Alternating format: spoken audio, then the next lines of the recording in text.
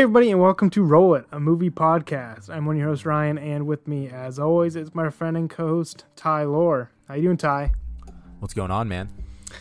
Oh, not much, but we're finally talking about it. We're doing the big hit of the year. Well, I guess the second. I love how you said not much, but there's so much. Yeah, I know. I was like, "What's not up?" Much, You're like, "Not much." Anyways, here's all the stuff that's up, bro. Besides this podcast. Because we're talking about it. We're talking about the 2023 film, directed by Christopher Nolan, starring Cillian Murphy and a bunch of other people, Oppenheimer. So, Ty. Dude, just a rock star cast. Rockstar. I mean, dude, it is just like people are just coming in for like 30 seconds, and that's it. It was like, oh yeah, there's Enrico Fermi, famed scientist Enrico Fermi for 30 seconds. And it's like, it's just like every single one-off 30-second character is a famous actor and like just knocking it out of the park. Just everybody's just hitting doubles. We have extra base hits from everybody. 100%. We have so much to talk about when it comes to that because, dude, I went deep on this. Dude, I watched a lot of behind the scenes. I watched a lot of interviews with Nolan. I couldn't get enough, man. I couldn't get enough of Oppenheimer after I saw it. Oh, man. I love to hear that. Okay, let's go. So when did you see this? Did you see this last week? Well, I'm holding the ticket in my hand right now. I saw it on the 25th. Okay. So it was like, early the week after it came out, or the after opening weekend. So, yeah. Tell me what'd you think about it? And you didn't, just so we cover our bases, or of the Barbenheimer phenomenon. You did not do the double feature because you didn't go opening weekend. So you did Oppenheimer first. I have seen both. Yeah, I have seen both movies. Later. Yeah, exactly. I've seen both movies. They were at separate times in two different theaters. Right. And to be honest, I'm happy about that. And I want to get your take, on the Barbenheimer thing, because I think I would have not liked. I liked both movies, right? I loved Oppenheimer. I think it was I think it was the best film that I've seen in a long time. I have so much to talk about with it. But with Barbie, it was fine. It was a good movie. I think I would have not liked Barbie if it would have been shown right after I sat through 3 hours of the greatest film that I've seen in the last 5 years. You know what I mean? Yeah. Does that make sense? So. Yeah. No, it's well, I'll get into mine. Keep going. Tell me about your Oppenheimer. Oh, well, I want to know. Yeah, so I went on a Tuesday at 12:30, dude. And it was great, man. I got a fine seat, a lot of old people, which was cool. It was kind of cool because like every once in a while, like the last movie I've seen in a theater was Dune. Crazy. You host a movie podcast. What was that? 20? And you haven't seen a movie in theaters since before the pandemic. I know. No, it's crazy. It's crazy. Oh, it was Dune was after the pandemic. No, Dune was 2019. Wasn't it? No, Dune was 2021. Oh, yeah, you're right. Yeah. Yeah, it was after the pandemic. Yeah. I mean, it was still a long time ago, but... yeah, you're right. I was getting... And the only reason I know is because I loved Dune, and I think the... And here's what I was getting at in general. I loved Dune so much, and I've watched it again on HBO since on my big TV, and that's cool. But the theater experience amped it up for me, I think. And I think it did the same thing with Oppenheimer because it there's no other distractions, especially for me who gets distracted by everything. And usually when I'm watching a movie, it's like I have my computer over here and I'm doing something else, and then there's 3 dogs running around and I'm petting the dogs, or I get up to grab something to eat. You know what I mean? Like there's like usually if I'm watching a movie, even if it's downstairs, like where I like to watch my movies and stuff, there's still distractions. So the movie theater, no distractions, and you can just lock in. And I think that really helped with Oppenheimer because it made it so much more of an experience. And I'm not big on seeing movies in theaters twice. I don't think I've ever done that, actually.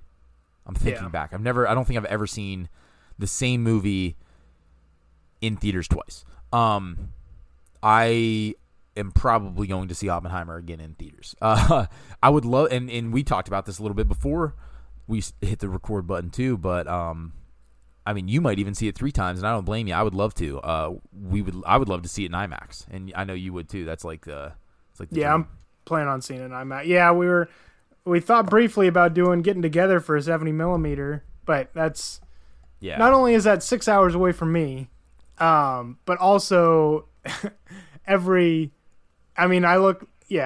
just like every single seat is sold out for like the entire run. So yeah, it's just it's not so hard. feasible. I even looked for myself. I was gonna get my own ticket to go down 70 millimeter. Unless you want to sit in the front corner. It's like 2 hours. Yeah, and that's exactly it, dude. It was all the best seats. I mean, like, I don't want to say all the best seats, but if I'm gonna see an IMAX movie, but if I'm gonna see Oppenheimer in 70 millimeter, I don't want to have a trash seat. You know what I mean? Like, no. Yeah, like then the closest to the screen in the corner. It's like that's gonna just ruin the experience for me. I would rather see it in a comfortable seat, preferably dead center. Like for that, I usually am never like that too. I like my leg room, obviously. But I always got to sit dead center. If I can't sit dead center, I'm like, yeah, I'm not going. Well, I like to be. I don't mind the center. I don't like to be too close or too far away. I like to be in the center of like the pack, the theater group, right? Or the seating group, the seating group. I like to be like in the middle, but I don't mind being on like the ends and stuff just because I love that extra leg room for me. But if I'm seeing an IMAX, dude, dead center. Give me dead center all day long. Yeah. And that's, I mean, you talk about like not seeing a movie in IMAX, which we were just talking about before the theater. We might go to see Dune Part 2 together in IMAX. That'd be fun. That would be so cool. But the whole thing is like nobody, I mean, besides, there's like which Dune, I guess. But really, Nolan is like the only filmmaker who makes films with IMAX in mind. Like IMAX is Christopher Nolan. And like they're so tied together. Like he is the only one who makes films, who shoots films like with so much shot in IMAX with IMAX cameras. I saw, speaking about Dune, there was like a hubbub like last week or whatever at some point recently about Dune was going to take all the IMAX screens away from, or going to have all the IMAX screens and the Marvels. It wouldn't have any, and like some people were upset, and a bunch of people were like celebrating that cinema beat the MCU. Yeah, but it's like that's because one of those was filmed with IMAX in mind. You know, like Dune. Yeah. Yep. Dune is an IMAX. It's part of the thought process. Where like the Marvels, it does not matter. Like who cares? At least in my opinion. And it's like not shot on IMAX cameras or for IMAX. It's just shot as just a normal MCU movie, and they were just going to put it in IMAX to get more money, effectively. Yep. And it doesn't really add anything to the experience. But just going back what I was saying earlier, like, so like IMAX is not like normally it doesn't really matter except for like Nolan because of how much care and thought he puts into it. So like all these IMAX, that's why there's like so few. But then when Nolan drops it, like the 70 millimeter screens are all sold out forever because they normally don't have anything to do. And then Nolan drops his and then they're sold out for the entire run. It's like, well, I wish there was, a 70 millimeter IMAX screen closer than 6 hours away, but there's probably going to be a few years till there's another worthwhile screening at a 70 millimeter IMAX screen. You know what I mean? So it's a shame that it's not more feasible or that more directors or more filmmakers didn't do what Nolan is doing, but it's hard and it's expensive and it takes so much more time, money, and patience. And I think another thing that it takes, which is, I don't think it's overlooked at all, especially with Nolan, but it takes so much talent from the director, and like to make it worthwhile. And yeah, exactly, to make it like. And dude, when you were saying how Nolan and IMAX are pretty much interchangeable at this point, like they are he made IMAX. He pretty much made IMAX. Dude, I mean, it's even crazier though. This is how influential he is in IMAX. Well, I'm not in IMAX. I'm sorry. This is how influential he is just in the film world. Kodak manufactured the black and white. So, I mean, we haven't like. Do we need a summary? I wrote one, but you wrote one. I was just gonna say. I mean, it's a biopic of Robert or J. Robert Oppenheimer. Yeah. The summary. Go read American Prometheus. That's the summary. Yeah. I mean, we can skip the summary for this one. In classic fashion, neither one of us have read. Yeah, I do want to read it though. I mean, it is a doorstop though. It is. Yeah. It is long. It's a cinder block for sure. My my brother-in-law read it and he said it was really great. He read it before he saw the movie. Yeah, I'd love to read it. It's on my reading list, but there's a long list ahead of it. Yeah. But what were you saying about Kodak? Oh, I was just gonna say. Oh, all right, yeah. So there's two different. There's a lot of significant things in this film, and I'm sure we're gonna dive into it, right? But one of the significant things in this film is that there's two different films used. So when Christopher Nolan shoots on IMAX film, he's shooting on. He doesn't shoot color and then change it to black and white. So he shot the black and white scenes in black and white film. Right. Which is, first of all, crazy because there's no safety net in the editing room. None. You know what I mean? I mean, like, sure, I guess you could, if you really wanted to, you could take some color film and cut it and then change it right digitally afterward. Mm-hmm. But that's not how he rolls, and that's not their process. Anyways, they shot all the, and it wouldn't look the same, right? If one shot on black and white film and the other's just converted to black and white, there's no a trained eye can definitely tell the difference. Yeah. And when they're going to be seen back to back or cut scenes and stuff, you would be able to tell. So here's how insane it goes though. Kodak manufactured the black and white film for 65 millimeter for the cameras. They specifically created, it's 2023. Anyone who is listening and shoots film knows the significance of this because film is so hard. There was such a lack of production on Kodak film for so long that it shot the price up, and then they cut specific film stocks. And then with the rise of film photography again, it's kind of Kodak's kind of getting some traction, and I think Oppenheimer really lifted Kodak on a pedestal because not only does Oppenheimer have its entire own page on Kodak's website, where Kodak is just like, Oppenheimer was shot on our film, baby, and then it just links out, but they created the black and white films Eastman XX black and white. So you can shoot Eastman XX black and white, but you can't shoot Eastman XX black and white in a 65 millimeter camera. It was never that big. So it was specifically manufactured for Nolan. That's how much of an influence he is in the film genre. And to think about the amount, wasn't it like 11 miles of film? Or something like 11-mile film printed for the IMAX 70 millimeter. Yep. 11 miles of film. Yeah. And just think of like the production in how much just manufacturing and getting Kodak to create that film was alone. And he only did that because he is so like he's just do it in camera. He's just an in-camera guy that like, yeah, converting it wasn't even a question. He's like, no, we're going to shoot the black and white scenes on black and white. And that's what I'm talking about. You just need to have like that crazy talented director who can foresee these things and know exactly what he wants and how the best way is to portray it, you know? Right. And like you talking about that obviously springs to my mind of Kubrick. And I mean, the most obvious comparison is Kubrick and his NASA-made lens for Barry Lyndon. Yeah. So we could shoot Barry Lyndon and use it with, make it with, I mean, there was other light sources, but mainly, he made it with a lot of candlelight, and you just couldn't, he didn't have the lens technology. The lens technology just didn't exist at that time. Like, you just could not pull enough light from even these multi-wick candles and all this stuff. He just couldn't pull enough light. So he got the specially made lens, and it was able to pull enough light so he could film all these super dark scenes and get these amazing shots with candlelight and in the dark. It's one of the most beautiful looking movies ever made. But it springs to mind, and it's like Kubrick, and that was like mid career Kubrick, 76 or whatever. So I mean, he was Kubrick. He'd already made, he'd already made 2001. Yeah, he already made 2001. He'd already made Clockwork Orange. All of his, black and white stuff that made him rise to fame. He was, he'd Strangelove.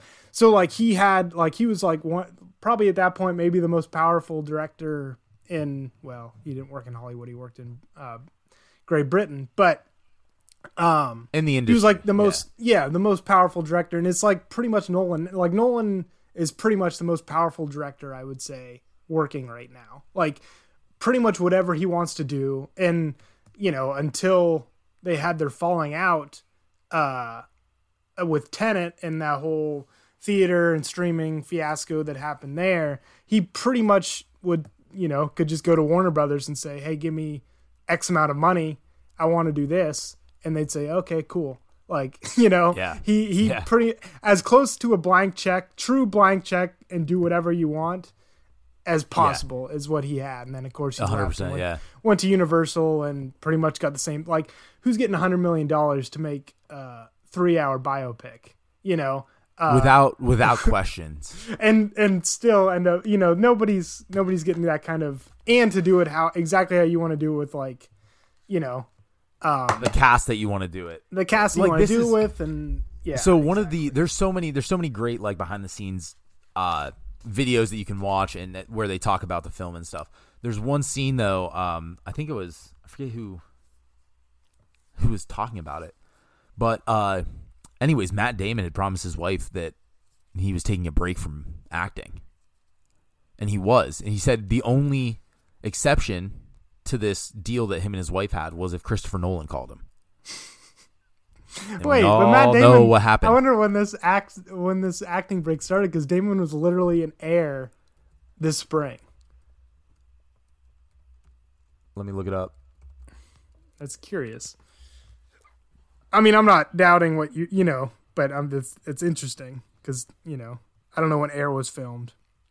All right, so this is this is a Variety article, but it says, while avoiding marital specifics, Damon said that he told his wife he would take an acting break on only one condition: if Christopher Nolan called, the break could go on hold. His wife agreed to the terms, and then he got the call for Oppenheimer. So this is a quote from Damon. I think from another interview, because that's how it works, right? So Damon said, "This is going to sound made up, but it's actually true. I had, not to get too personal, negotiated extensively with my wife that I was taking time off. I had been in Interstellar, and then Chris put me on ice for a couple of movies, so I wasn't in the rotation. But I actually negotiated in couples therapy. This is a true story," he says. That one caveat to me taking time off was if Christopher Nolan called. This is without knowing whether or not he was working on anything, because he never tells you. He just calls you out of the blue. And so it was a moment in my household. But I don't crazy. doubt maybe it's not like I'm taking an acting break for 5 years. It's like, well, I'm taking the next 3 months or 6 months. I'm not going to do anything. And then Nolan called and he's like, well, never mind. Which thank God, because great performance by him, dude. So good. I don't think that was so good. Such a good performance. But and that who else or somebody else, maybe it was Downey. It was like so down, so ready to, be in a Nolan movie, and really wanted to do it, and Robert Downey Jr. is Nolan's like biggest hype man, dude. You got to get yourself a friend like Robert Downey Jr. He said this is a quote that he said about the movie. I wrote it down in my notes here.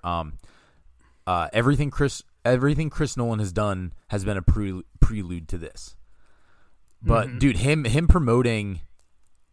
First of all, there's a bunch of videos where him and Nolan are promoting this.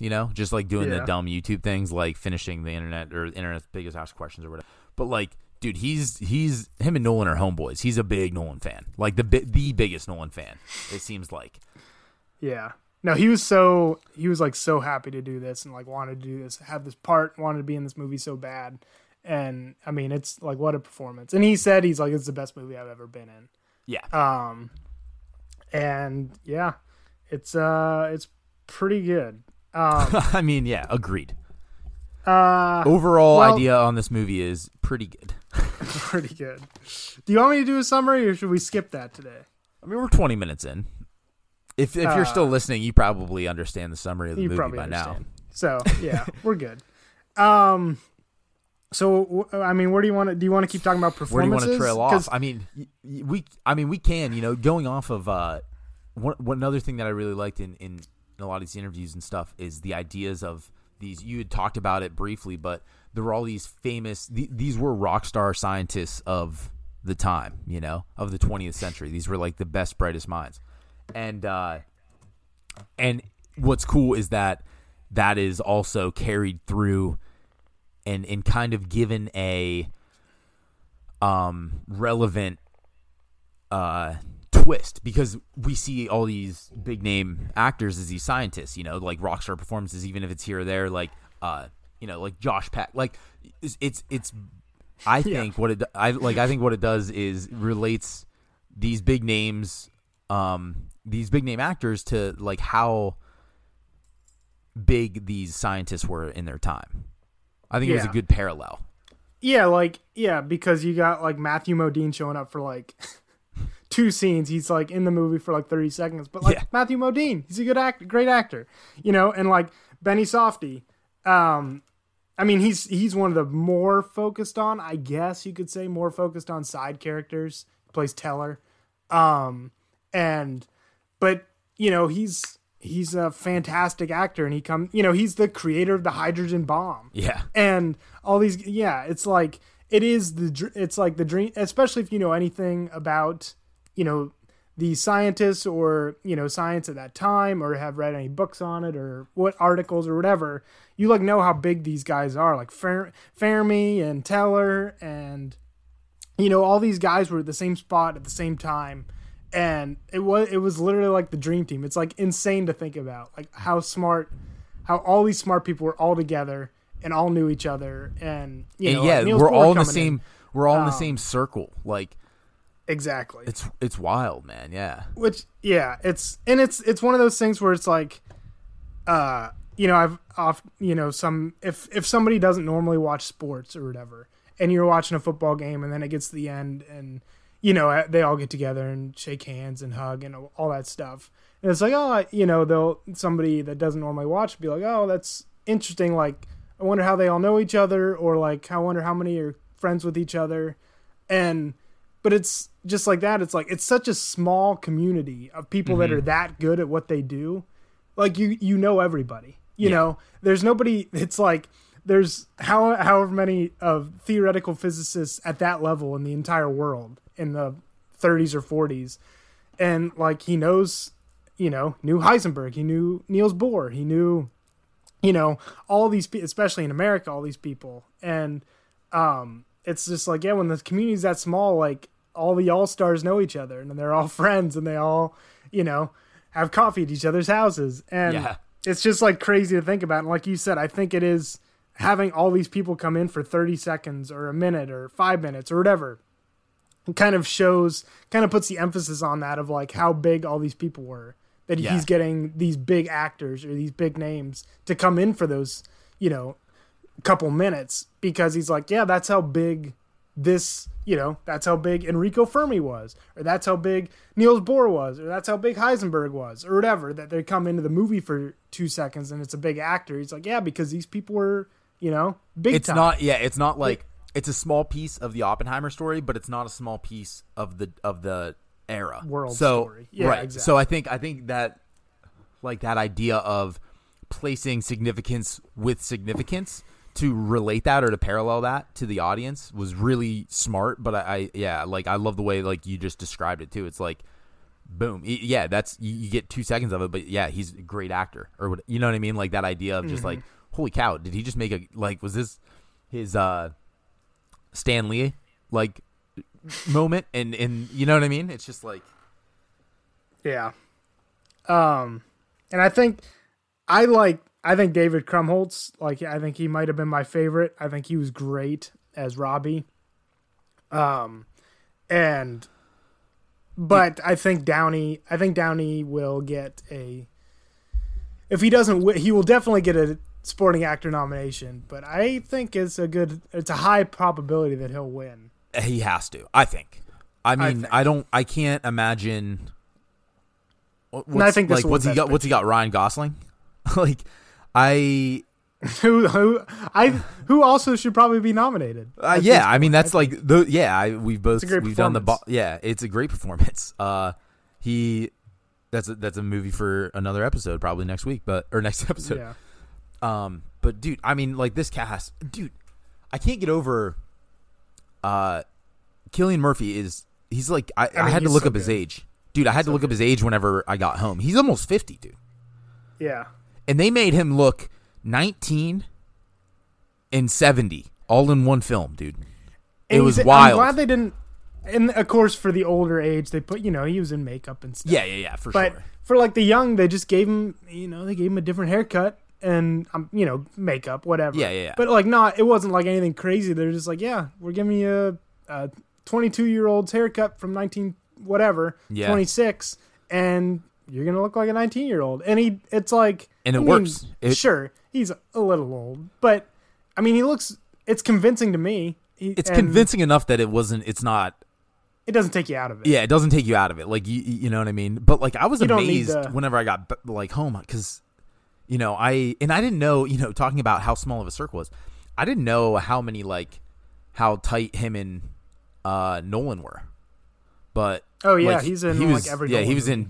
in Dunkirk. I mean, obviously Dunkirk comes to mind recently, and Inception. Once I looked up, he was in Inception. I was like, yeah, that's right, But you always Batman forget about Begins, his part because he's he's like I guess he's the mark. He's the one they're trying to dupe. Right. 3 layers deep. But Dunkirk, Batman Begins, Inception, and then he was. I don't think there was a better choice for Murphy as Oppenheimer. I can't think of, and this is coming from like a history buff. So whenever I watch biopics, I really want I want it to feel like realistic. I guess I want the actors to look like who they are portraying, you know what I mean? And I don't think it could have been done any better than Murphy did it.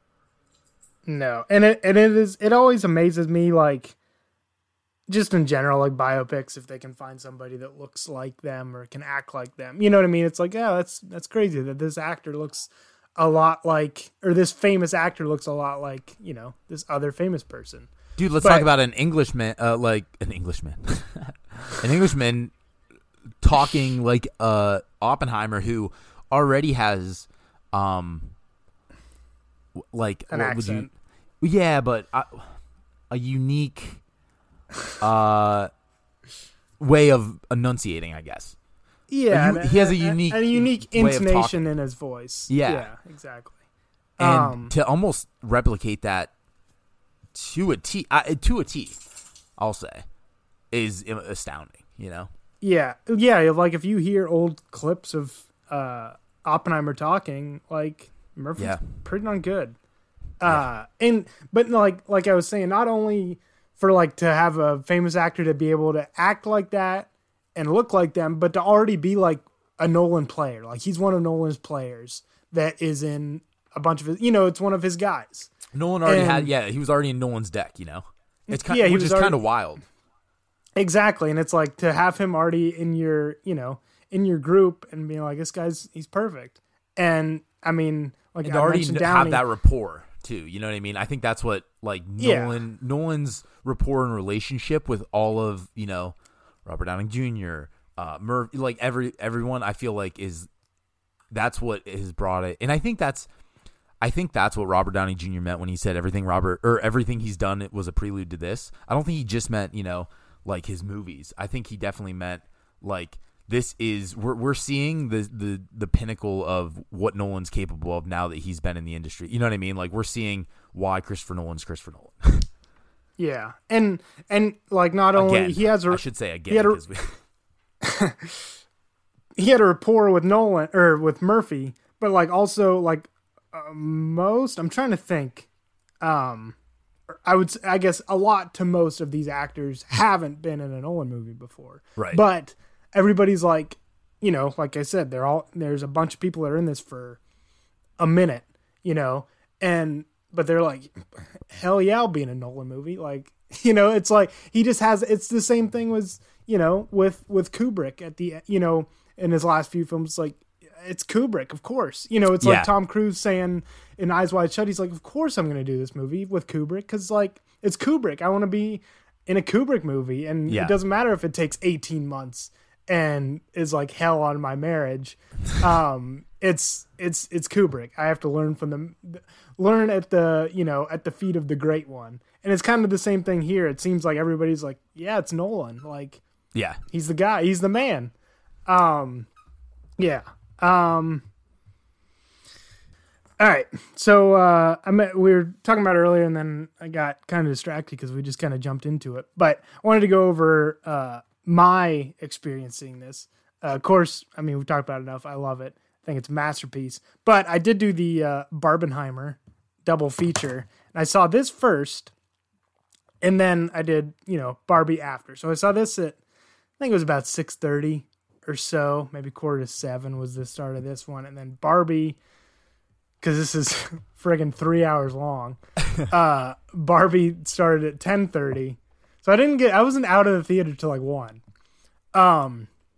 But I did not see this in IMAX opening, because I was like, the closest IMAX theater is like over 2 hours away.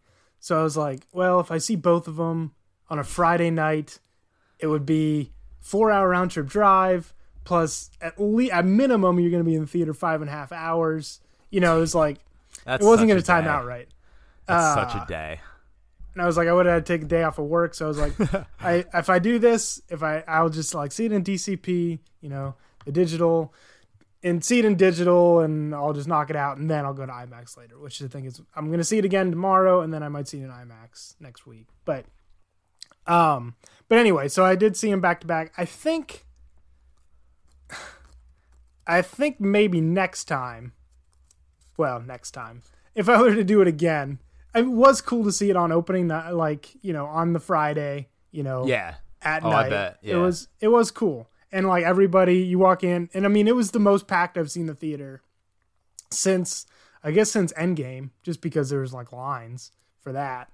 But I mean, it was like, that's how a theater should look on Friday night. It was like busy. The line, the ticket line was all the way. The concession lines were full. It was like, it was so good to see as a person who goes to the theater a lot. It's like, yeah, movies are back, baby. We kind of like talked all the about different it dying groups. out. Oh, sorry. Oh, go ahead. No, I was just gonna say we kind of talked about it dying out a little bit, like a couple years ago, especially right after COVID. I kind of when they were releasing movies on Apple TV and Hulu, and like I was like, man, I think we're seeing the death of theaters straight up. Mm-hmm. I think you were a little bit more optimistic about it, because you're a cinephile. So we're like, I was just hoping. I knew they'd survive, but I didn't know how much they'd survive, if you know what I mean. Like, I knew there would always be theaters, and there'd always be, but there'd probably be less theaters. I didn't know how many would close, and I didn't know keep having what would come out happen like to the this summer, budgets. Dude. Yeah. Like, what would happen to the budgets if everything goes to streaming? Like, if you're not going to... There's only so many Irishmen. Yeah, there's only so many Irishmen you can give $220 million for Netflix. I mean, that got technically that got a theatrical release, but not much of one. It was pretty much a Netflix movie, and you're not gonna get these kind of movies that get financed all the time. You're gonna get the Flamin' Hots, movies for whatever 5-10 million. Yeah. Don't become that Flamin' Hot like that. But that's like your stereotypical streaming movie. That's very much a streaming movie, Yeah. I mean, and that's so. Go ahead. Sorry, I keep cutting you off. No, I was just gonna say, like, I'm talking about budgets, but like, I think this was made for about $1 million, and I think that's a lot of money, but it's bringing it more into the mid-budget area of like, we need more films that are made for $20, $30, $40 million that go into theaters, can make money, and like bring people into theaters for stuff other than, Marvel movies. Yeah. Because that's been the draw for the past, 15 years. And I think Barbenheimer was maybe the beginning of the end for them. Yeah. And we saw that like the past 6 months of the year, like, not just Marvel, but Marvel and like franchise sequels and stuff like that. Like, Ant-Man and the Wasp: Quantumania, that bombed. Fast X had a rough showing. Indiana Jones 5 pretty much bombed. Yeah. Mission What am I Impossible. missing? Mission Impossible did way under expectations. I didn't see and that I think movie, it's but like, I haven't heard great things. I've heard it's not bad. From what I've seen, people really liked it, but it kind of just got buried by Barbenheimer, and which I just don't know what they were thinking of releasing that the week before Barbenheimer. It was just the worst calculation or the worst coincidence or whatever. Like, should have released it 2 weeks earlier, or 3 weeks. You know what I mean? Yeah. But anyway, I feel like I'm missing something. Something else bombed this spring. But anyway, I'm thinking Ant-Man and the Wasp, Fast X, Indiana Jones, stuff like that. That's like the superhero or franchise. They're kind of like, people are getting sick of it. People are getting sick of these $250 million blockbusters. That's all spectacle. You know, they want something and just all CGI different. and like, in all spectacle, like you said. Just yeah, exactly. So like, oh, I saw the Guardians. I did see the Guardians movie. That was pretty good, but that one didn't fail. That one did pretty good financially, if I remember right. But so many of the Marvel movies, especially in the last 3 or 4 years, since Endgame, are just like, I mean, they look bad. The third act just transcends or ends up as just kind of like CGI, gray CGI mush that all looks the same. Like the third act of every Marvel movie in the past 4 years looks the same. You know what I mean? It's this kind of weightless action that doesn't have any, real bearing, that you don't, there's no actual heft to it. And you're just seeing computer art compared to real art from people, Right. I think that's like the biggest difference there. And like, not to say like, CGI artists are, they're artists. So like, I don't want to like, but give them short shrift, but like very notoriously, the CGI studios have been kind of worked too long hours and too short a time, and there haven't been enough, been understaffed, and have been trying to just Marvel's just trying to crank out way too much in too short amount of time, so it ends up looking like crap. And I mean, like I said, not to discount people who work in, CGI or do that, because, CGI can be great. Well, and I think that's helped the film industry too. Like we yeah, exactly. We shouldn't overlook it's just too much benefits of CGI. It's definitely needed and used. It's almost like classifying, as a photographer, I always hate like when people classify, oh, that's photoshopped.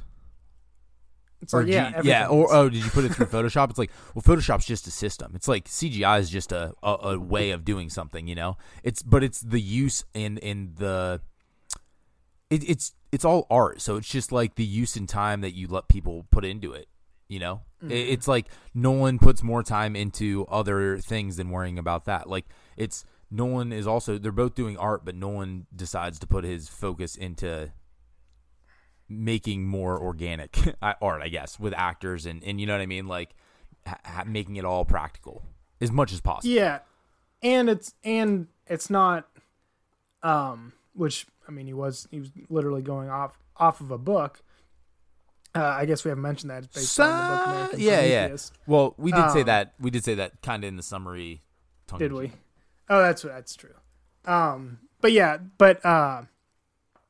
it's very much like I think people are sick of seeing the cookie cutter. They're very much like the exact same movie. Not only like CGI wise and looks wise, but just like structure wise. Yeah.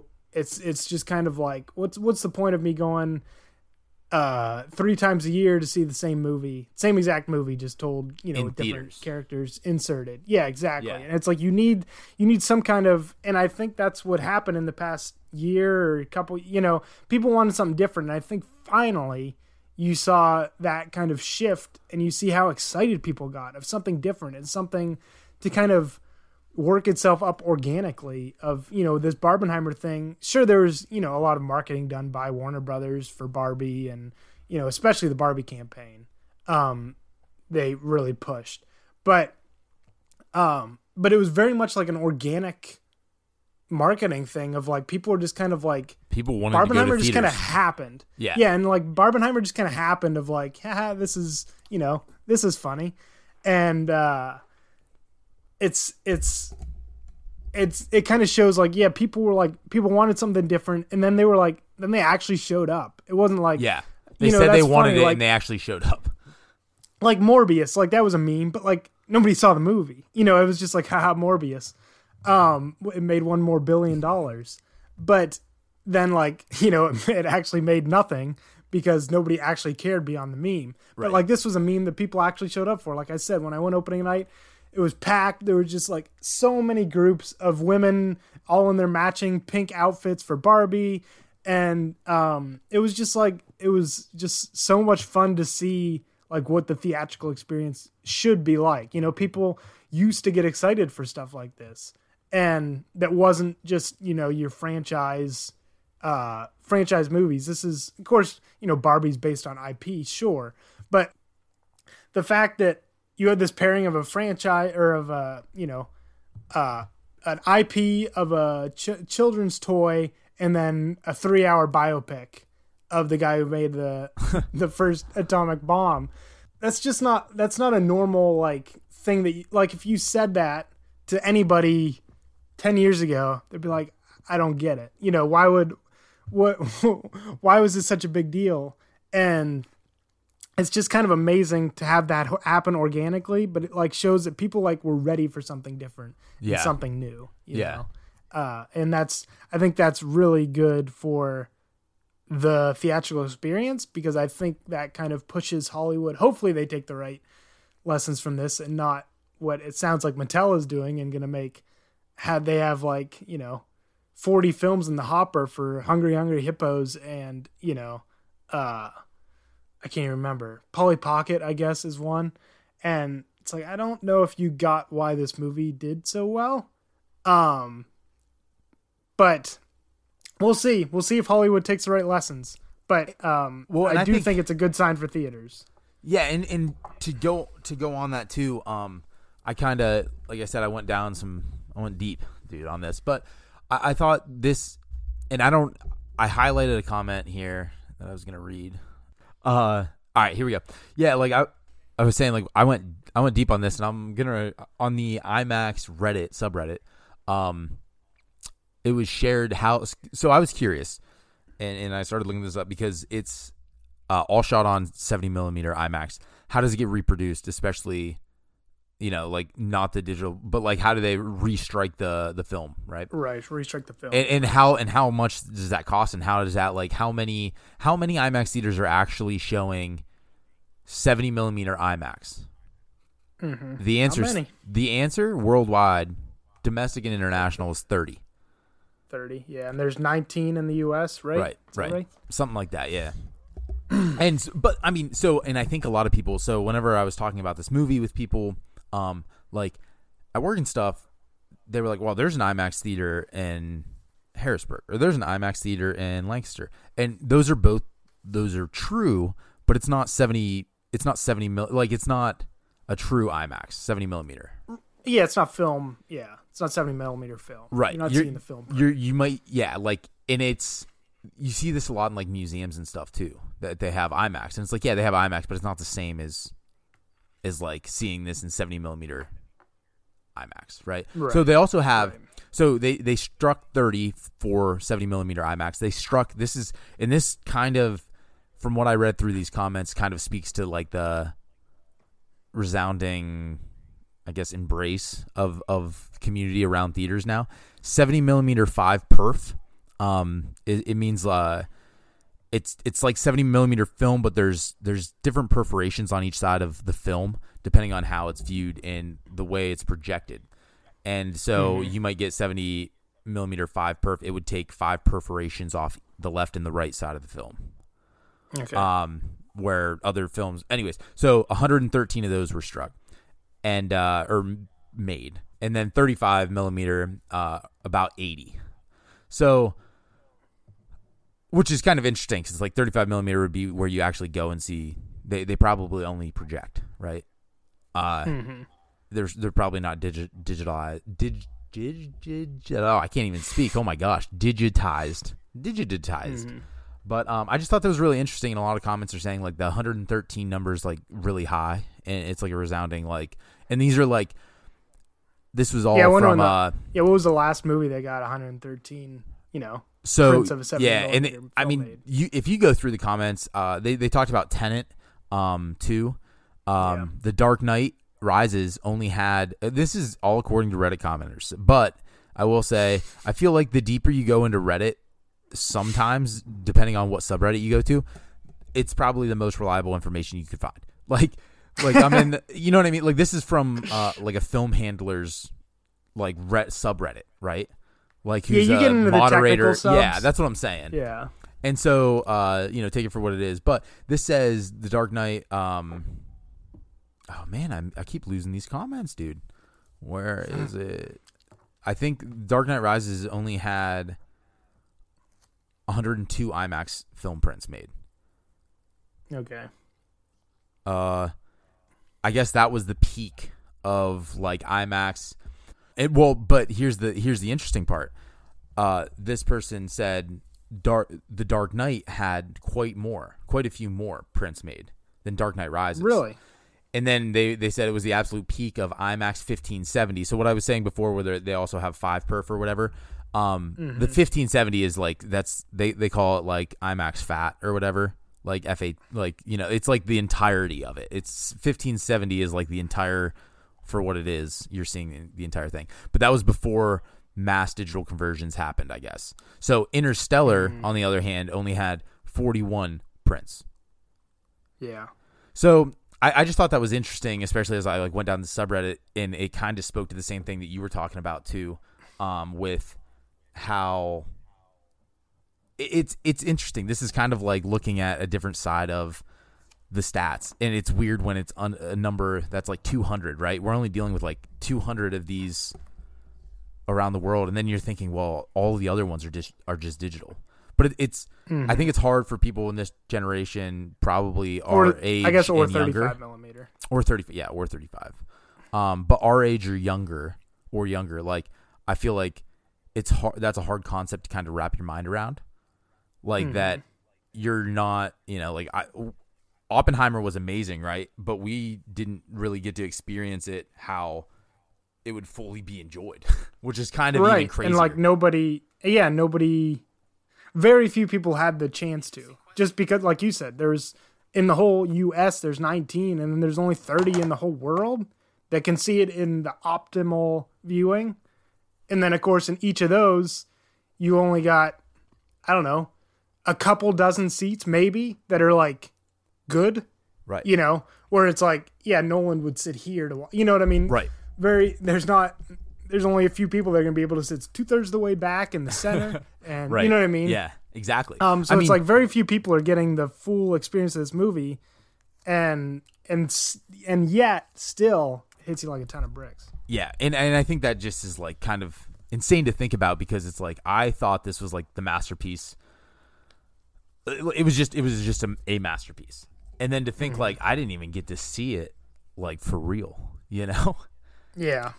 Like I can't even imagine watching it in 70 millimeter. I want to. Yeah, me too. It'd be nice if there was a closer theater and there was more than 3 showings a day, because this is 3 hours long. So they just physically, or they just can't fit that many showings in. But what are you gonna do? Yep. It sometimes it'd be nice to live in LA or New York. But for these few opportunities where it'd be nice to live right by one of those theaters, and but then of course then you have to pay a lot for rent, so there's trade-offs. Yeah. Where's I gonna go? God, we haven't even talked about a fraction of this movie. There's so much more to. Like I know. There's so much more to talk about. So I mean, we talked a little. I think I remember. I don't know. We've kind of been bouncing off all over the place. I know. But I think we talked a little bit about the box office of this. But I wanted to talk. So this was projected. So like I said, this cost about $100 million to make. This was projected to open at like 45 to 50. That would have been pretty good, But then this opened at 82 million, which was like shocking. an astounding number for what, like I said, a 3-hour biopic. Yeah. It's unheard of, that releases in the middle of summer and also is, I guess, technically in any other circumstance would be head to head, quote unquote, with a summer blockbuster, which is Barbie, which also outperformed its expectations. Yeah. And it made, 100 can't remember now, 170 something maybe opening weekend. And I think it was predicted at 130, 140. I can't remember. I didn't look Barbies up. But anyway, like I was saying, this opened, I mean, it almost opened at just a little under double the projected opening. And it's just, it's crazy. And this is already made at this point, this weekend, which is today's the 5th. It's already made 200 million domestic, 440 million worldwide. Like I said, for a 3-hour biopic, it is insane. It's wild. It's crazy to think about. Yeah. Like, and here's the thing. I have a hard, I've talked about it before. Like whenever I watch movies at home or whatever, I'm distracted easily. I have a hard time just sitting completely still. I like have to move my legs, stretch a little bit, whatever. Dude, I walked into that theater at 12:30. I sat down and I didn't stand back up for 3.5 hours. And it wasn't even a big deal. I didn't even care. Yeah. Like I was just like, that was where I'd do it 100 times again, No, because it was riveting. Yeah. Like the whole time. So and I think that's what, I think that's the most impressive part about this movie. I mean, you can talk about all kinds of stuff, but the fact that this is so riveting for 3 hours, and like I said, it's a historical drama, Yep. And that most people would never, like, I feel like the people who want to see who love biopics probably, you know what I mean? Like, wouldn't necessarily trend to the amount of people that have watched this. If that makes any exactly. sense. Like, they've taken a concept that most people probably would overlook, and everyone has just been so. Even if you're not into history, you want to see it. It's crazy, right? And it's like, and of course, that a large part of that is Nolan. Just as if this wasn't made by Nolan, of course it wouldn't open to what it opened at. Of course, but that's part of the deal, Mm-hmm. And because he's been able to build up that good, like even in, he's, very obviously had a kind of, especially in the late aughts, early teens, like had a one for me, one for them, he made The Dark Knight, boom, that's one for them. Now I can make my passion project, which is Inception, which also did bonkers money. Yeah. And then now one for them, Dark Knight Rises, not as great, or not as good even, but still made bonkers money. Made so much money. Yeah. And then, all right, now it's time for, one for me again. Made Interstellar. And that's that, like, whatever, it's like, he's built up that cachet of, like, even the one for hims are still going to make money. So, like, at this point, it's like, the one for him is a 3-hour, historical drama / biopic, and it's still going to make money. Whatever he does is going to make money, and it's going to be, well, for the most part, I think all of his movies, besides maybe The Dark Knight Rises, are pretty great. Well, following, but I don't even know if I count that. But where was I even going with that? The opening. Oh yeah, I was gonna say, because like Elvis opened last year and it made decent money. I think it made like 150 domestic. I didn't, but like I'm a history guy, but I wasn't even like I want. But it was Elvis. That. It's that's what I'm saying. But it still didn't appeal. Yeah, and like, but Elvis has way more cultural cachet, I guess you could say, in 2020, which that was 2022 or 2023, than Oppenheimer. Yeah, to the normal person. Like, you ask a normal person, like, hey, what are your thoughts about, J. Robert Oppenheimer? They're just like, I don't really, yeah, I haven't really thought about him much. But you say like Elvis, like everybody knows Elvis, yeah. So, well, and I don't think most people understood or even knew. If you were like, can you tell me what Oppenheimer did?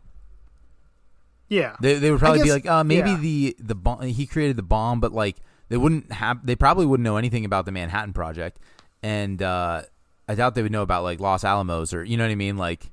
Yeah, I guess it depends. Probably depends on age. Yeah, that's true. The older, I mean, like it was older more people relevant in more relevant. obviously They the grew up 70s, during 80s. the Cold War. Yeah, when exactly. he died too. Like I feel like it was probably more, you know what I mean, like one of those things that re-educates the, like I feel like there's certain moments that like re-educate people about who people are. It's like when they die, people seem to learn more about them, or at least right. They hear more about them, and it's like, you know, when a movie comes out about it, it's like the same thing. Right. Yeah, exactly. Like, yeah, I'm sure Wikipedia or Google searches for Oppenheimer. Oh, not the movie, but just like to learn about the guy skyrocketed in the past month. Or, you know, Google searches about Barbie Strauss and Mattel. Or, yeah, Barbie or Mattel. Or, you know, Los Alamos. Yeah. Or, you know, Harry Truman or whatever. Just like all these, I'm sure all these Google searches skyrocketed. Like, oh, I want to learn more about that, which is good. That's great. But yeah, it's just, I just wanted to go back to the box office thing. Like that's, you know, yeah, it's going to make a boatload of money. It's going to have, yeah, it's going to have legs because just like you and me, like lots of people are going to, which is what pushes like movies to that extra level. Yeah. Way more than they should have made. Like it's when people go back 2-3 times, you know? Yeah. And that's how you get that like multiplier and those legs that make it last for, you know, rather than a couple weeks, a couple months. Yeah. You know? Yeah. This is, and especially like the IMAX, like I said, the 70 millimeter screens are all sold out. Yeah. Like, every screening, every seat is sold out for like the next, you know, until it stops playing. Yeah. And that's, you know, it's crazy, but good for theaters. Good for theaters. Yeah. Dude, so I looked it up while you were just talking. So from in the last 5 years, since 2018, if you look at the interest over time on Google, it's kind of interesting because it's just flatline. And then 2022, little rise. That would have been it. So how it works is it goes by the height of the searches, which would be 100%, right? And that was obviously July. 100%. Right. Or June, or, you know, right around then, it shot up to 100%. So based on that, it goes back, and it's like based on this being the 100 searches, we base a percentage on that back. So it was like it jumped up to like a 2 on a scale. If you're thinking of this from like a scale of 1 to 100, it was a 2 around 2022, which probably would have been when American Prometheus came out or was published. When what year? No, American Prometheus came out in 2005. Was it 2005? Oh, dang. Yeah. Or 6. One of those two. Okay. Then, yeah, there was a little jump there, and then, dude, it really went on the rise. It's kind of crazy to look at. But anyways, yeah, it's interesting to look at that over the last, like, 5 years and just see how flatlined it was, and then it was just bonkers. Boom. So we haven't talked at all about like cinematography or anything. This was shot by Hoyt van Hoytema, who's kind of been Nolan's guy the past, I don't know, 4 or 5 movies. Yeah. I believe he shot Interstellar.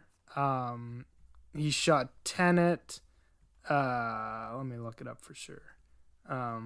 Interstellar, Tenet, Dunkirk. Yeah, he's kind of been his dude, but this movie looks great. Yeah. I mean, in the shot composition, every shot was amazing throughout this entire movie.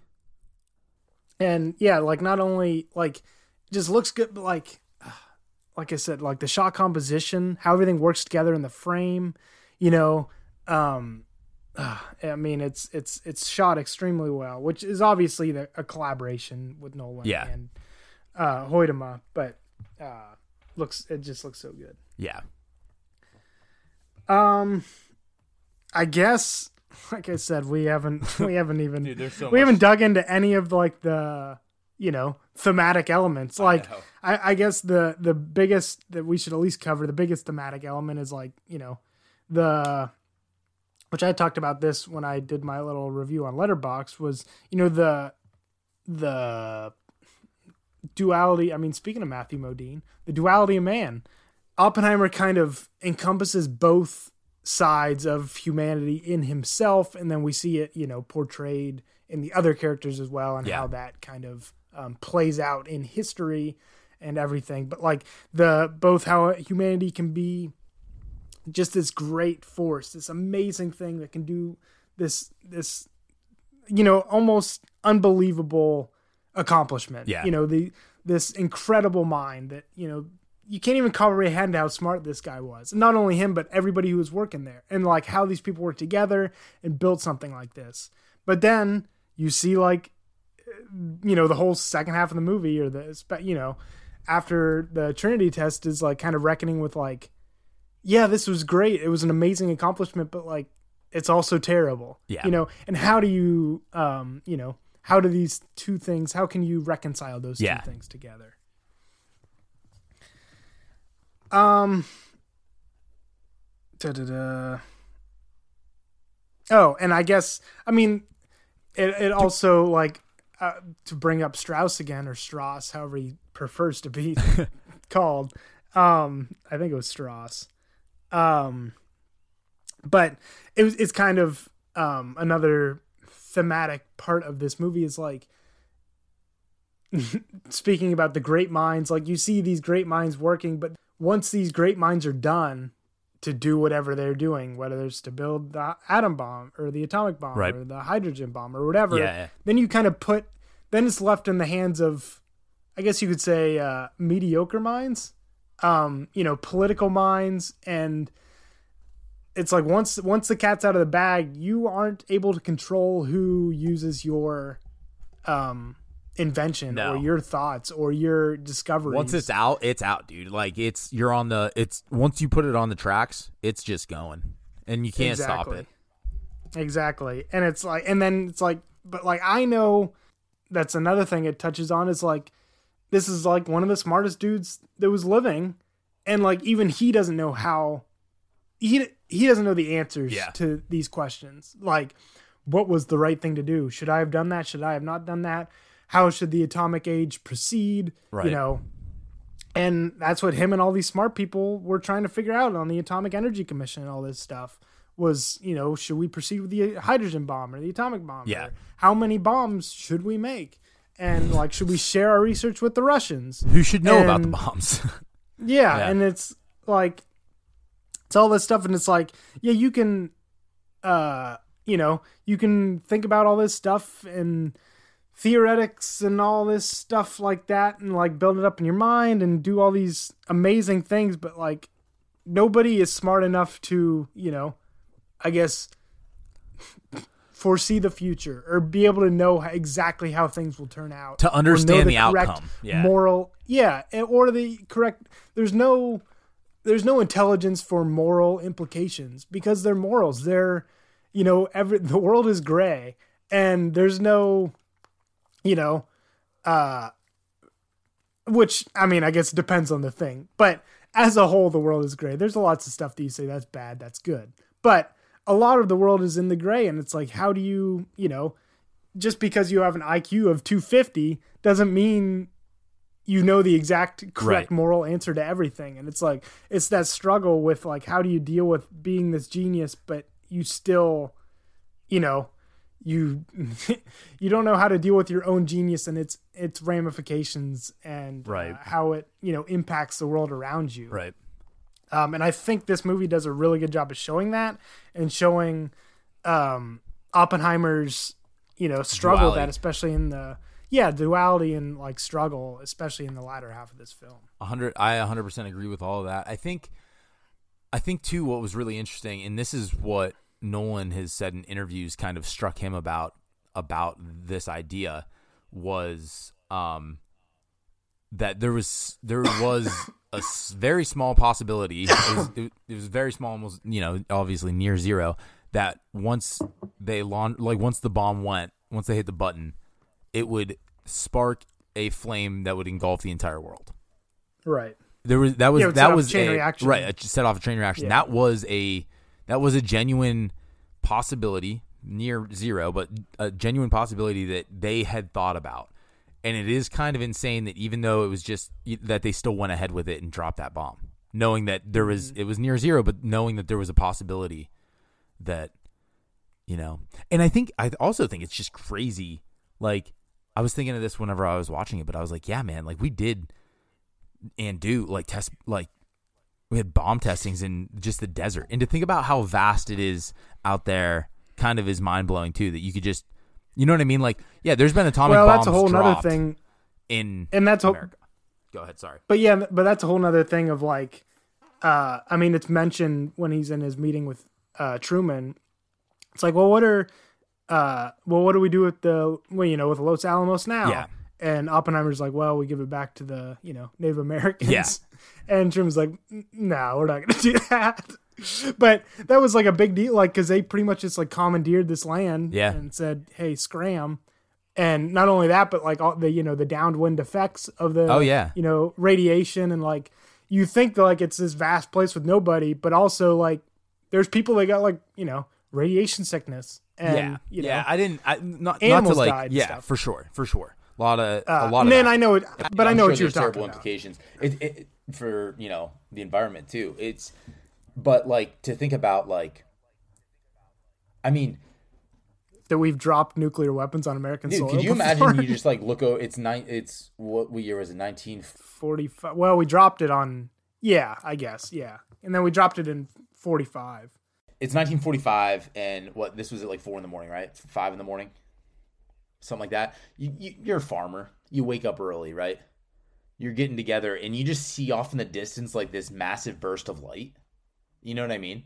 And in a time when mass communication was, it's not like they got an alert on their cell phone like, hey, the government's going to be doing some testing. You might see flashes here. You know what I'm saying? Like, it's not like what they would do now if you lived. Put on your lead vest. Yeah, right. Yeah. Or like, it's just kind of crazy, or just like be prepared. It was just kind of wild though. They were just, like the idea that you could do that, and it is mind boggling that, I mean, if they did that, I don't know. Could you couldn't view it from where we're at. You know what I mean? You would probably, but like then, the repercussions of whatever that would do to the weather. I mean, they didn't even know what that would do to the weather. You know what I mean? It's kind of interesting. Like there were a lot of risks that were just, ignored. And that's what, and that's like, one of the most famous scenes. Well, I don't know how famous the scene can be after 3 weeks, but like, dude, it was in the trailer. Was the best scene. But the scene with him and Matt Damon or Leslie Groves, and he's says, well, the chances of igniting the atmosphere near zero, and Matt Damon says near zero. He says, what do you want from theory alone? And of course Damon says, zero would be nice, and it's it's funny, but it is kind of crazy. Like I remember reading that I have a book. It's not American Prometheus, but it's a book called The 50s. And there's a bunch of chapters on the nuclear tests and Oppenheimer and, the security hearings and all that stuff. But all that stuff, how it tied together and whatever. Right. But it talks about that and like how, when they were doing these calculations and stuff, that was a real possibility. And it's like, just reading that, it's like, you have to read the sentence over again. It's like, like really? It's like crazy that, that was a possibility. And then, but it's like, it's very much, of course, it's great that didn't happen, but it's very much, metaphorical, for the end of the movie. And I mentioned that, like it's metaphorical in the fact that, it didn't explode or it didn't cause a chain reaction and end the world then. But ever since that first test, we're still living in the experiment. The experiment is over. The only way the experiment ends is if we blow ourselves up. Like we're still living in the nuclear experiment, and we will be until the end of humanity. Until we fail so bad. Exactly, because that's the only way it ends. Like we're gonna succeed until we fail, and we've done a all right job, I guess, so far. We've dropped a couple of them, and there were some pretty intense times during the Cuban Missile Crisis, and we have dropped the most of them. Well, yeah, but I meant humanity has dropped 2 of them. Yes, but 2 of them on people. There've been a bunch of tests, but like, but 2 on people was more than any other. I know, but I'm just saying, both Americans and Russians dropped a bunch during the Cold War just to test them out. That's what's my point. I didn't mean, I wasn't talking to, I just meant like actual use. We had dropped, we ranked top of. Yeah, nobody's in second. And then we immediately were like, hey, game's over. You're not allowed to play with them anymore, all right, guys? We're all, everybody give them to us, or we're going to come and take them, because that's how we roll. Yeah. But can you imagine if those? But then, like, if it is crazy to think about too, like all these amazing minds around the world, in like that they ended up. I mean, there were obviously Russian spies and all that, but like for the most part, this entire thing, the Manhattan Project, this, I mean, right? History creates the. Whatever it is, the heroes write history, you know, but like that all these the greatest minds of their time all ended up on quote unquote like the right team or the good team. You know what I mean? Like, could you imagine if this would have gotten in the hands of like Hitler or, you know? Well, and that's what like they mentioned that in the movie, and that's what like pushes them so hard, especially like because a lot of them were Jewish. You know, a lot of the scientists were Jewish, and they're, you know, and that's what Robbie and Oppenheimer talked about on the train. And they like don't come just out and say it, but like. They kind of, you know, in Germany when they were learning there, though. Yeah, and it's like they talk about, you know, their Jewish upbringings in New York and like, which, you know, growing up on the East Side and the West, blah blah blah. Yeah. And you know, you don't have this big long spiel about like Hitler's killing all the Jews and, you know, the Holocaust and all this stuff, but it's like it's very much, you know, it's very much noticeable that it's like, hey, these Jewish people want to, you know. And, you know, Einstein was part of that research, too, that said, hey, the Germans are working on, you know, splitting the atom, and they're working on the bomb. Like, we need to start working on this, or, the, you know, the Nazis could, you know, it could be really bad. Yeah. And I think that was, like, you know, a big part of that was, like, you know, these Jewish people were like, hey, we got to do this. And then that's why you get the complication once Germany surrenders, you know, and whatever that was, early 45.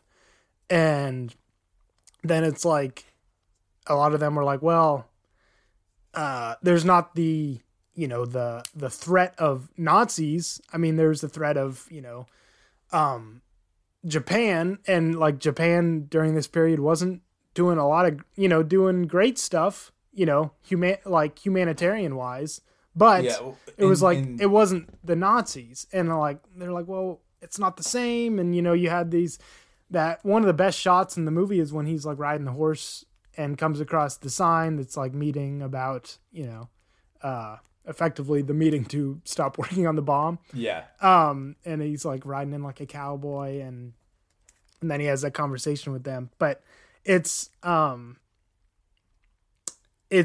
adds another wrinkle to it. Like once that drops out, like because the Nazis were such a, you know, existential threat to not only humanity, but to especially the, you know, the Jewish population that really felt it a lot.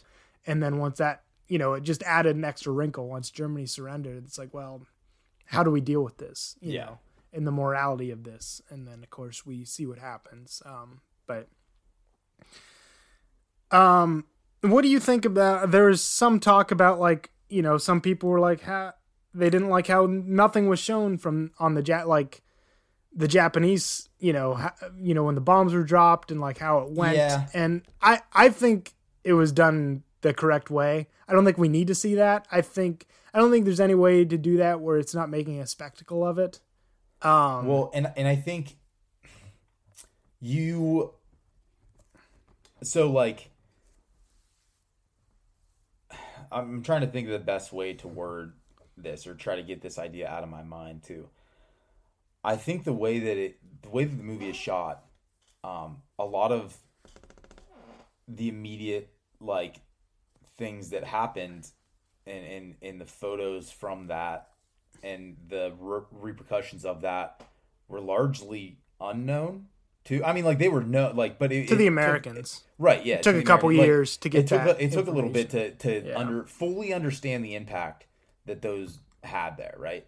And I think it did a good job of kind of showing the internal battle with him because, like, you weren't there when it happened. He wasn't in, he didn't see what happened. And So you have this idea of what happened, and like where the skin's like peeling off when he's in those meetings, and you know what I'm saying, like those moments, I think give you enough. It's and there's so horrible that like it's almost like if you went into that to do it right, you would almost, it couldn't be a biopic, I don't think. No, and I just don't think. Yeah, like I said, I don't think you could do it without making a spectacle. No. Especially the way Nolan. Yeah, I think it was the correct move, and I think you get that. Like, it's not. I think the wrong way to look at it, or I don't think you can look at it as being like. It's not like Nolan saying like, "Who cares about the Japanese?" Very obviously, he's not saying that. No. Yeah. It's done in a way to be like, "Hey, this was not great." You can argue about whether it was the correct move or not, and whether it saved more lives. You know. Like whether the horribleness was worthwhile of, you know, saving both Japanese and American lives, or if that's the case or not. But you can say like, yeah, it was a horrible thing that happened. And like, all in one, you know, cause we were already firebombing all the cities, and like they had that meeting about it. And like, you know, the fire bombings were, you know, just as bad as the atomic bomb, but it wasn't in the blink of an eye. Like you didn't see the vaporization of thousands of people in a half a second, and the, you know, radiation poisoning and all that stuff. And it alluded to how terrible it was in his visions of what he's created. Yeah, not only the visions, but also like there's a scene where he's like looking through the photographs, and he's kind of like, you can just see how it affects him. You know what I mean? Like, it's like, oh man, this is, you know. I couldn't even imagine bad. like thinking, like, I remember the first time I've seen photos from that, and like, you're just like, how terrible it is. You know what I mean? Because those are huge. It's shocking. Those are kids. It's shocking. It's kids, man. And it's sad. And I couldn't imagine like the feeling that you would have knowing that the last, really the most important research of your entire life went to creating what you're looking at now. Yeah. You know, I can't even fathom what that would make somebody feel like. And I'm not saying like, I don't even want to get into the moral conundrum of, what did he make the right move or not? I'm just saying with everything that happened, like I couldn't even imagine that feeling in my gut. You know what I mean? Mm-hmm. Yeah. Yeah. And yeah. And that's what, and it's like, and then it also, I mean, very much it's supposed to come to mind when, after Jean Tatlock, we haven't even talked about her at all. Dude, but we haven't even, there's just so much in more. this movie. There's so much more. And yeah, this movie's just so great. There's so many, you could do an hour episode on each individual theme. You know what I mean? Yeah. But like after she kills herself, or after Oppenheimer, you know, gets word that she's died or whatever, and he's kind of having a breakdown, and then Kitty finds him, and she's like, you can't, I can't remember how she puts it, but she's like, you can't sin and then like ask people to feel sorry for you, or something like that. Yeah, you can't commit the sin and then ask people to, it was something like you can't commit the sin and then ask for sympathy. Exactly. And it's like, that's, you know, talking about him having an affair with Tatlock. Yeah. But also, it's, you know, very much a correlation to the bomb. Very much so. Like, very obviously. Much, yeah. And it's like, you can't do this. And then that's why, you know, Truman in that meeting, it's like, I created this bomb. And Truman's like, yeah, but I dropped it. So, like, you got nothing to complain about. Like, I'm the one that has to deal with it. And it's like, you can't, you know, carry around this sympathy or feel sorry for me that he does in this, like, the third hour of this movie. And, you know, and that's what he struggles with. He's like, how can I even feel bad for it? And, like, you see him wrestling with all these different... You also are like that. You're like, man, do I feel bad for him? Exactly. You know You're supposed to feel complicated. I feel bad for him? Exactly. Yeah. You're supposed to feel complicated about him, and, like, because he's feeling complicated, and where he's too. at in his life, yeah. Yeah. And you're supposed to also be wondering, like, I don't know, was he the right guy to kind of trust with all this? You know what I mean? What should have been done? What was like, would you have done any better? Or, you know what I mean? Right. And yeah, it's but yeah, it's super impressive. And Jeez. We didn't talk about. We haven't even talked about the score yet, Ryan. We haven't talked about the score. We haven't talked about how it interestingly deals with communism and like left-wing politics in a, I would say, sympathetic light, especially compared to a lot of people have been complaining about Nolan films. Not all of them, but a lot of Nolan films that he's a right-wing filmmaker or slightly right-wing, which I don't. For real? I didn't even. Well, I didn't go that deep. I think the first one, deep, but I didn't. It was, because in The Dark Knight, it's like, well, is this an apologia for the Patriot Act when he hacks into everybody's phones? And it's like, we need authoritarian rule, and I'm going to take all the power, and then because I know how it should be done, and then The Dark Knight Rises, people were looked at as like against the Occupy Wall Street things, and like Bane was a stand-in for Occupy Wall Street, and when everybody takes over the city, blah blah blah. But I mean, I don't think Nolan I don't think that's what he was doing with those movies. I think, first of all, The Dark Knight is a far more philosophical movie. He's dealing with ideas rather than politics. And I don't think The Dark Knight Rises is doing that, even though I just think The Dark Knight Rises is a sloppy movie. It's like not great storytelling. But dude, we haven't even talked about the format of storytelling of this movie. All right, biopic. Let me finish off this communism. But I just think it's interesting. I think communism is very much dealt with sympathetically here, and like, hey, maybe it's not great that we were rooting out, which I think obviously people have McCarthyism died for a reason, but it was kind of when he's getting tried, it's during the McCarthy era of rooting out anybody with even slightly left sympathies and rooting them out of politics, no matter what they're capable of or what their intelligence or whatever, right? Or even if they just went to one Communist Party meeting 20 years ago, like Kitty, or I guess she was a party member, but you know what I mean. Like, she hasn't had anything affiliated with it for 15 years, but they're still tying it back because like it was a way to get people you didn't like out of positions of power, and it kind of deals with that as this movie kind of deals with that and shows like maybe we shouldn't push smart people out of important jobs just because we either don't like their politics or have a gripe with them because they embarrassed us in a hearing once. But yeah, I just think it's interesting, because people have had questions about Nolan's political leanings and how he's portrayed them in films. Like I said, I don't think I necessarily agree with that, but I just think it's worthwhile talking about, especially considering how big of a fit a lot of people threw about Barbie and its politics. I think this is far more of a political movie. I mean, this whole movie's politics. Yes, the entire movie's politics, which is kind of crazy because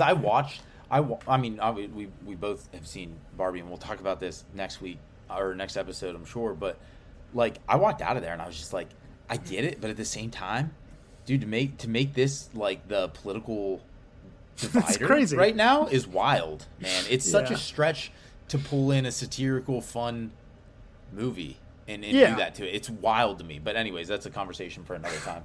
Yeah, and that's what. Yeah, like I had problems with some of the screenplay in Barbie. Like, I don't think it, but like I said, like you said, we'll talk about that in a couple weeks. But I'm like, I was like, that's not.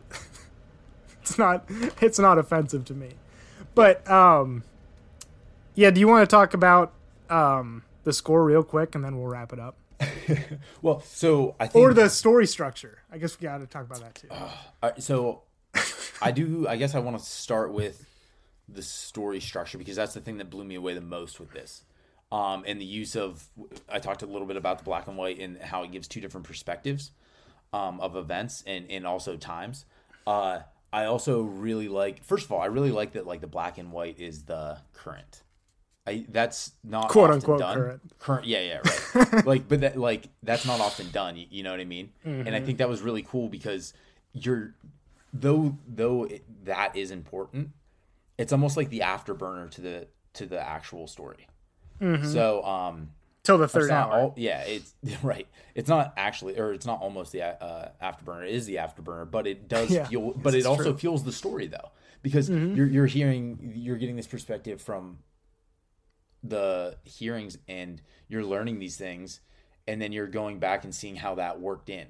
But to do a biopic like this and to jump around someone's life so much, but yet not be, but like it's so easy to follow at the same time. I would love to, and I know Nolan isn't big on storyboards. He might like draw out a scene or two if he's really trying to convey something, but he's not massively huge on storyboards. And I just think it's kind of insane to put together something this brilliant like that, you know? Yeah, and I mean, it obviously draws similarities to Memento, both in a lot of them. Yeah, you know, it's color and black and white split up, but also like there's two different stories going on. It's like the objective, and then you know, the color stuff you're seeing it through Leonard's eyes, and then the black and white, it's like, or the color stuff, it's like the story is progressing, blah blah blah blah blah, and then the black and white is like the telling of the story, I guess, if you want to word it like that. And you know, they're cross-cutted to. You know, there's a very famous like diagram that Nolan writes out on a whiteboard, and like it's a big loop, and then he's like, and that cross cuts here and here and here, and that's when we go from black and white to color, blah blah blah. But you know, it's very much draws similarities to that, but also like, you know, the colors, you know, in Oppenheimer's eyes, everything is through his point of view, and then the black and white is, you know, it's more, I guess, objective. Or you could say through Strauss's point of view, you know, like here's what happened, you know, I guess the black and white is all through Strauss's point of view. I don't think there's anything in black and white that's not. But yeah, no, I do think that's a very interesting way to set up the structure, but also it's amazing how fast this movie goes. Like it is moving. Dude, it did not feel like 3 hours. You know, and you know me, man. My biggest complaint on movies is I felt like they were too long, or it could. This doesn't feel too long. Shorter. Not at all. This is perfect. And I kind of went into it like, "Phew, man, 3 hours. Like that's gonna be a." Excuse me. I was like, "That's gonna be a haul." Mm-hmm. Dude, went in there. I just ate lunch, so I was like full, and I was gonna buy a drink, but the line was long, and I was like, "Nah, don't really care." Didn't drink, didn't eat, didn't go to the bathroom. 3 hours, sat there, no big deal. Walked out and couldn't have been happier. Yeah, it's I mean, especially the first 2 hours. It's breakneck speed. Dude, it's moving so and fast. It's so perfect, it's so, like, everything. Amazing. You're like yes.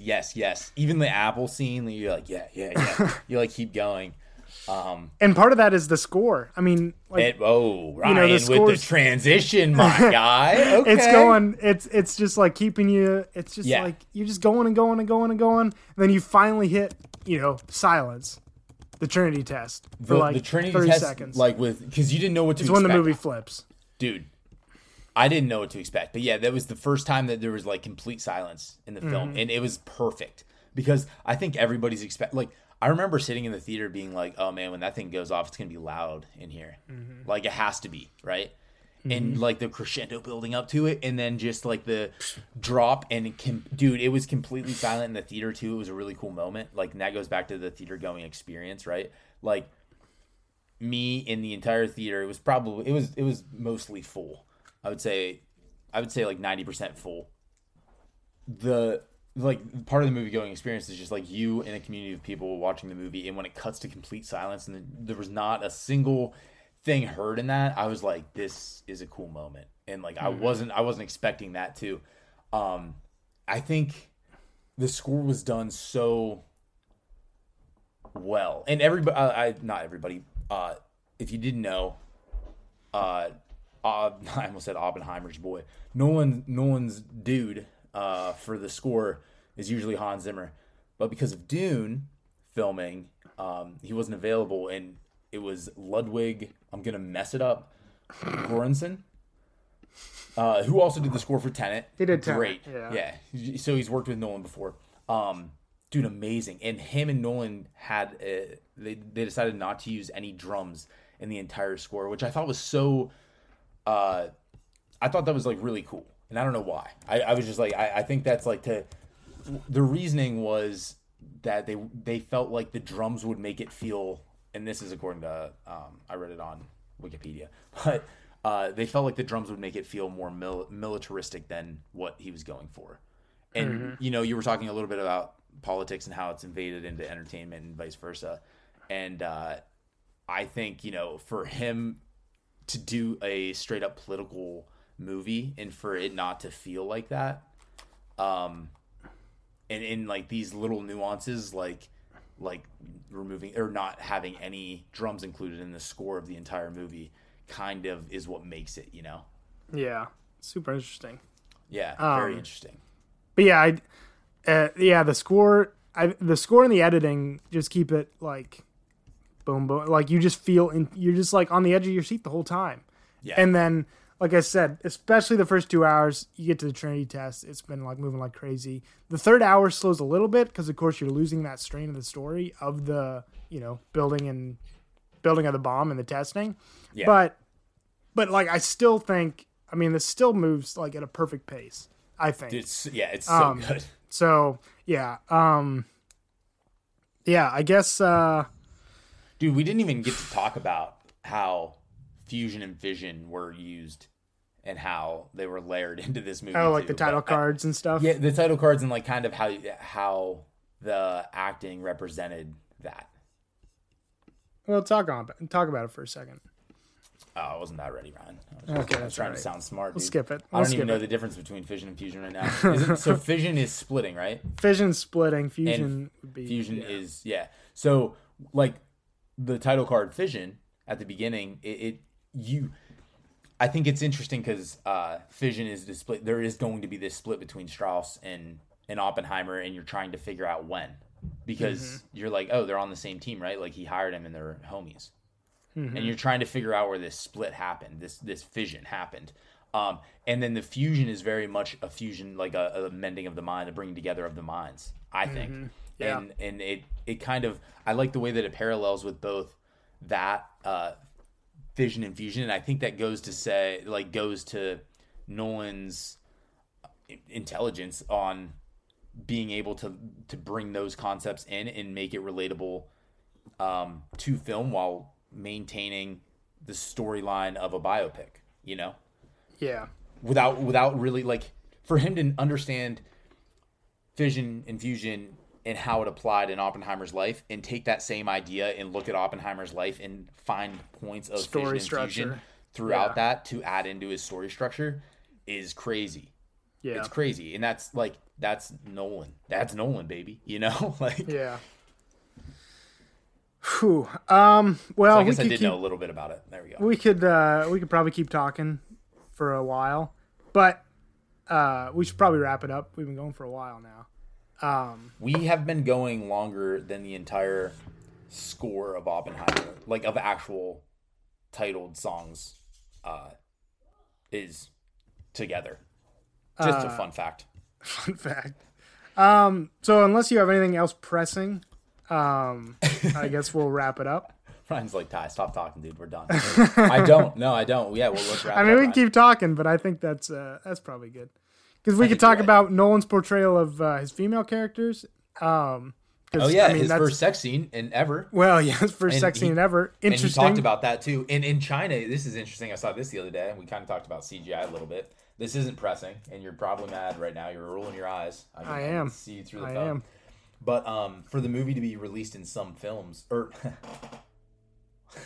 for the movie to be released in some countries, the film used CGI to put a black dress on.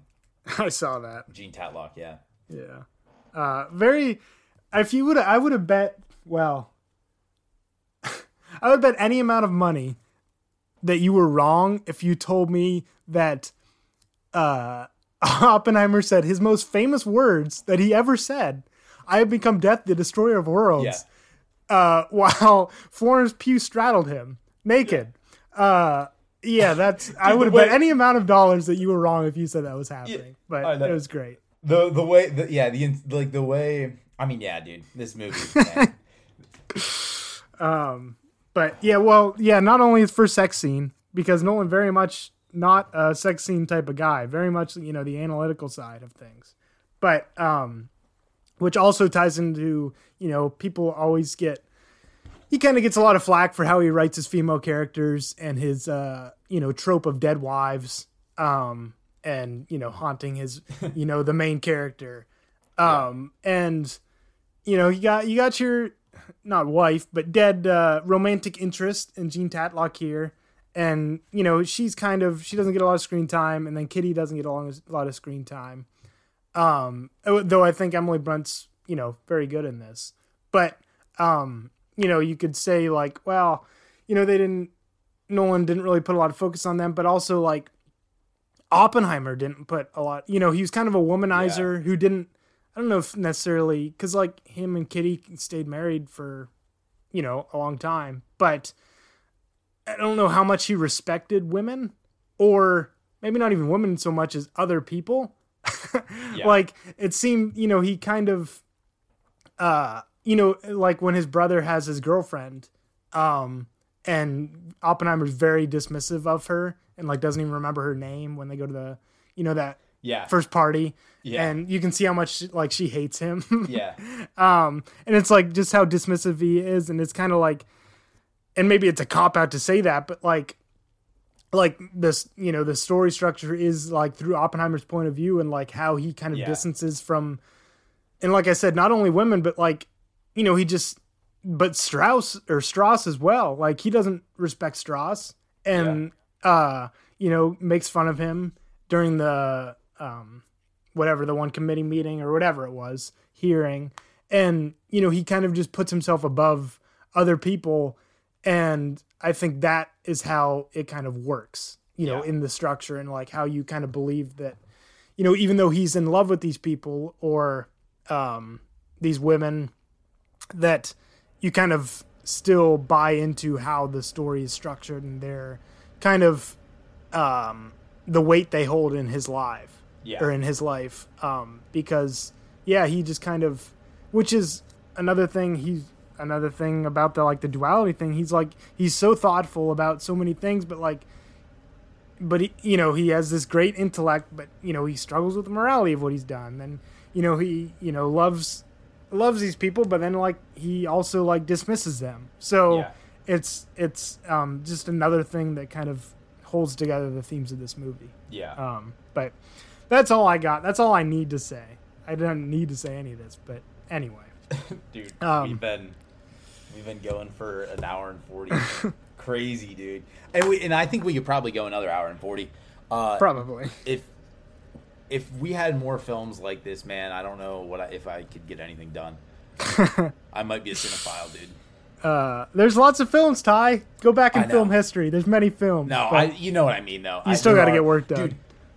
Dude, the thing that interested me, kind of, not, I don't want to say the most, but really interested me about, no, never mind.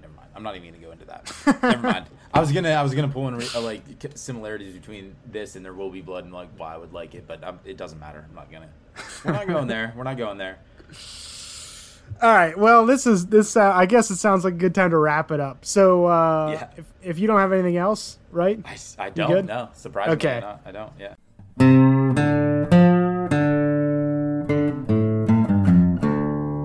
So we've referenced it a couple times, but what are we doing in a couple weeks, Ty? Did we talk about it already? I'm just kidding. We're doing Barbie. I was joking. Yeah, we're gonna be doing Barbie, baby. So yeah, I don't really know what more to do about that. I saw a news article that a funeral home in El Paso, Texas, is doing pink coffins because of Barbie. Anyways. Oh wow. Yeah, so 2 weeks. Barbie. Next episode, Barbie. It will not be this long.